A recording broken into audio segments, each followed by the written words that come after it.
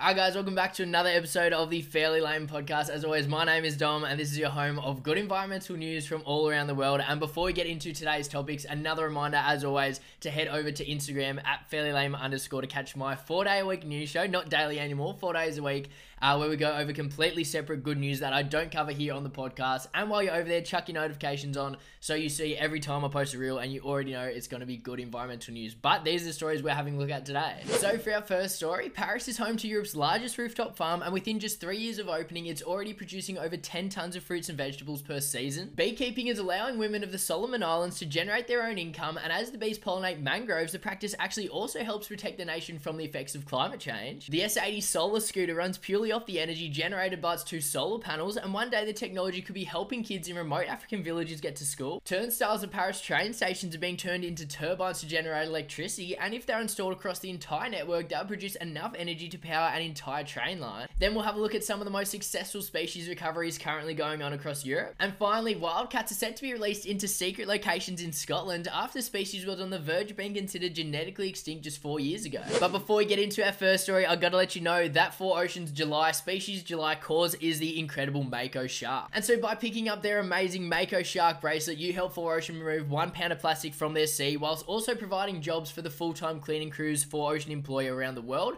as well as the Balinese artisans who make their bracelets. And another reminder that all their incredible work pulling 30 million pounds plus out of the ocean is all funded from the sale of their products. And as always, link down below to their website if you want to go suss them out to make sure there's no greenwashing or anything going on. And if you're over there, or while you're over there, if you feel like picking anything up, whether it is one of their incredible bracelets, or it's some apparel, Four Ocean apparel, or it's some eco-friendly swaps, whether it's reusable cutlery, straws, anything like that, make sure to use the code FAIRLYLAME, all one word, for 20% off store-wide. But into our first story. And just quickly, I realize that I haven't said this the last few weeks, but all the links for the source articles and whatnot down in the description below, as well as timestamps if you want to skip to a particular story.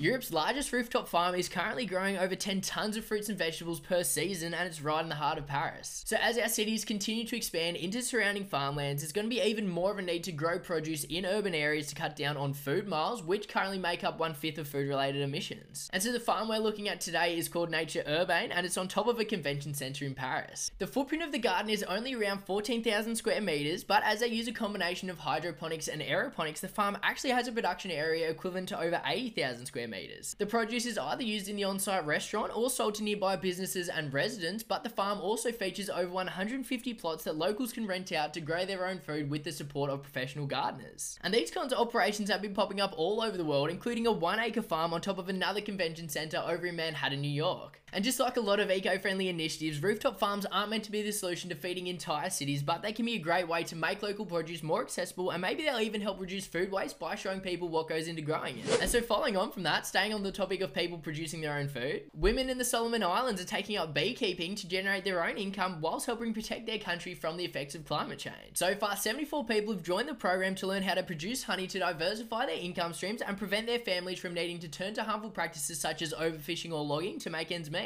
A kilo of their honey sells for $36, and one beekeeper said she can earn over $700 from her hives every couple months. And on top of selling the honey, they can also generate an income by turning the wax into things like candles and lip balms. And considering the average income in the Solomon Islands is only around $3.5 thousand, this is absolutely incredible. And as for how beekeeping helps fight climate change, the Solomon Islands is considered to be the second most at-risk country to climate-related disasters such as cyclones and sea level rise, and due to its low-lying nature, inundation often destroys farms, causing food shortages. But to help mitigate this, the bees perform the crucial task of pollinating mangroves. And these mangrove forests act as green seawalls around the islands, which are absolutely crucial for protecting the coastline from storms, whilst also trapping sediment to help build up the shore.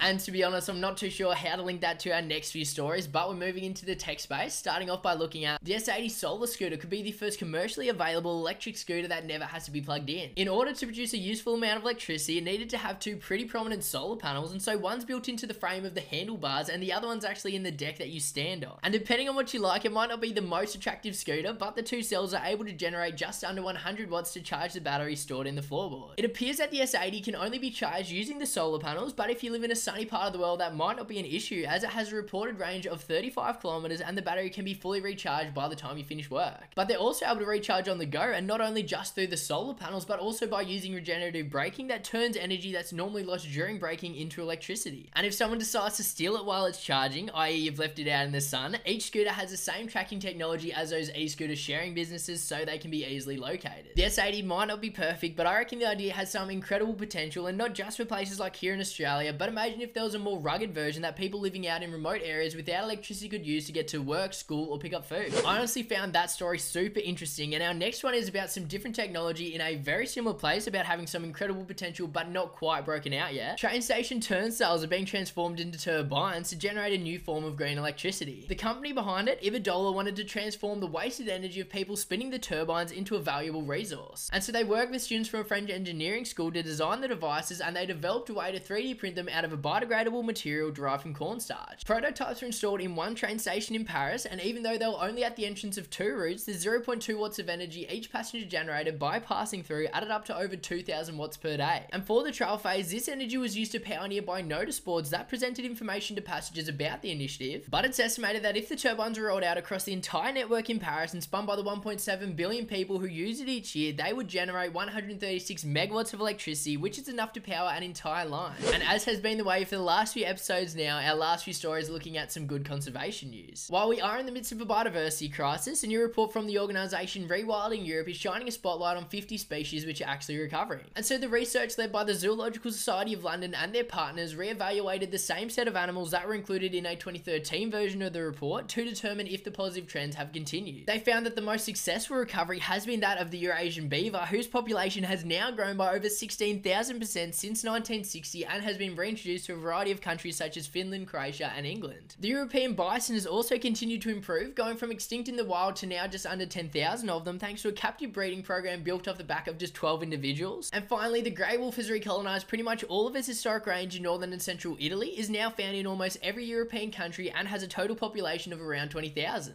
And obviously there are many more than 50 species in Europe, and a lot of them are declining, but this report is intended to give us some hope and show us that if we act, we can make a difference and bring a species back, whether they're birds, apex predators, or there's just 12 of them left. And for our last story of this week's episode of the Fairly Lame podcast, it honestly flows on pretty much perfectly from that last one. 20 wildcats are set to be released at top secret locations in the Scottish Highlands to help bring the species back from the brink. The Highland tiger, as they're known, will be the first predatory mammal to be reintroduced into the UK, and if this trial is successful, there are already plans to return it to England, where they've been absent for hundreds of years. Just 4 years ago, there were less than 30 free-roaming wildcats in all of Scotland, and the species was on the verge of being considered genetically extinct due to high rates of interbreeding with feral domestic cats. And so the individuals to be released came from the captive breeding program that was only set up back in 2019, made up of 94 wildcats from Scotland, as well as some from mainland Europe to broaden the gene pool. But before the reintroduction, these top secret locations were intensively monitored using remote cameras, and any feral domestic cats that were spotted were trapped, vaccinated, and neutered so they don't breed with the wildcats. And the reason for this secrecy seems to be that there is still some opposition from the local community regarding the impact that cats may have on things like game species, but the conservationists are working to educate them. Initially, 60 will be released across the span of 3 years, and if all goes well, we can expect to see some more join them from the captive breeding program, as well as the relocation of other individuals from mainland Europe to bolster the population.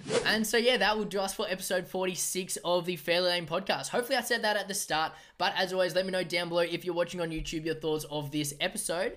And as always, if you come across any good news that I should include in next week's episode, whether it's stuff that you come across or it is something you want to learn about, please let me know over on Instagram at fairlylame_, as well as another reminder to catch the daily news show 4 days a week, completely different topics that you won't hear here on the podcast. But yeah, as always, my name is Dom, and we'll catch you guys next week. See ya.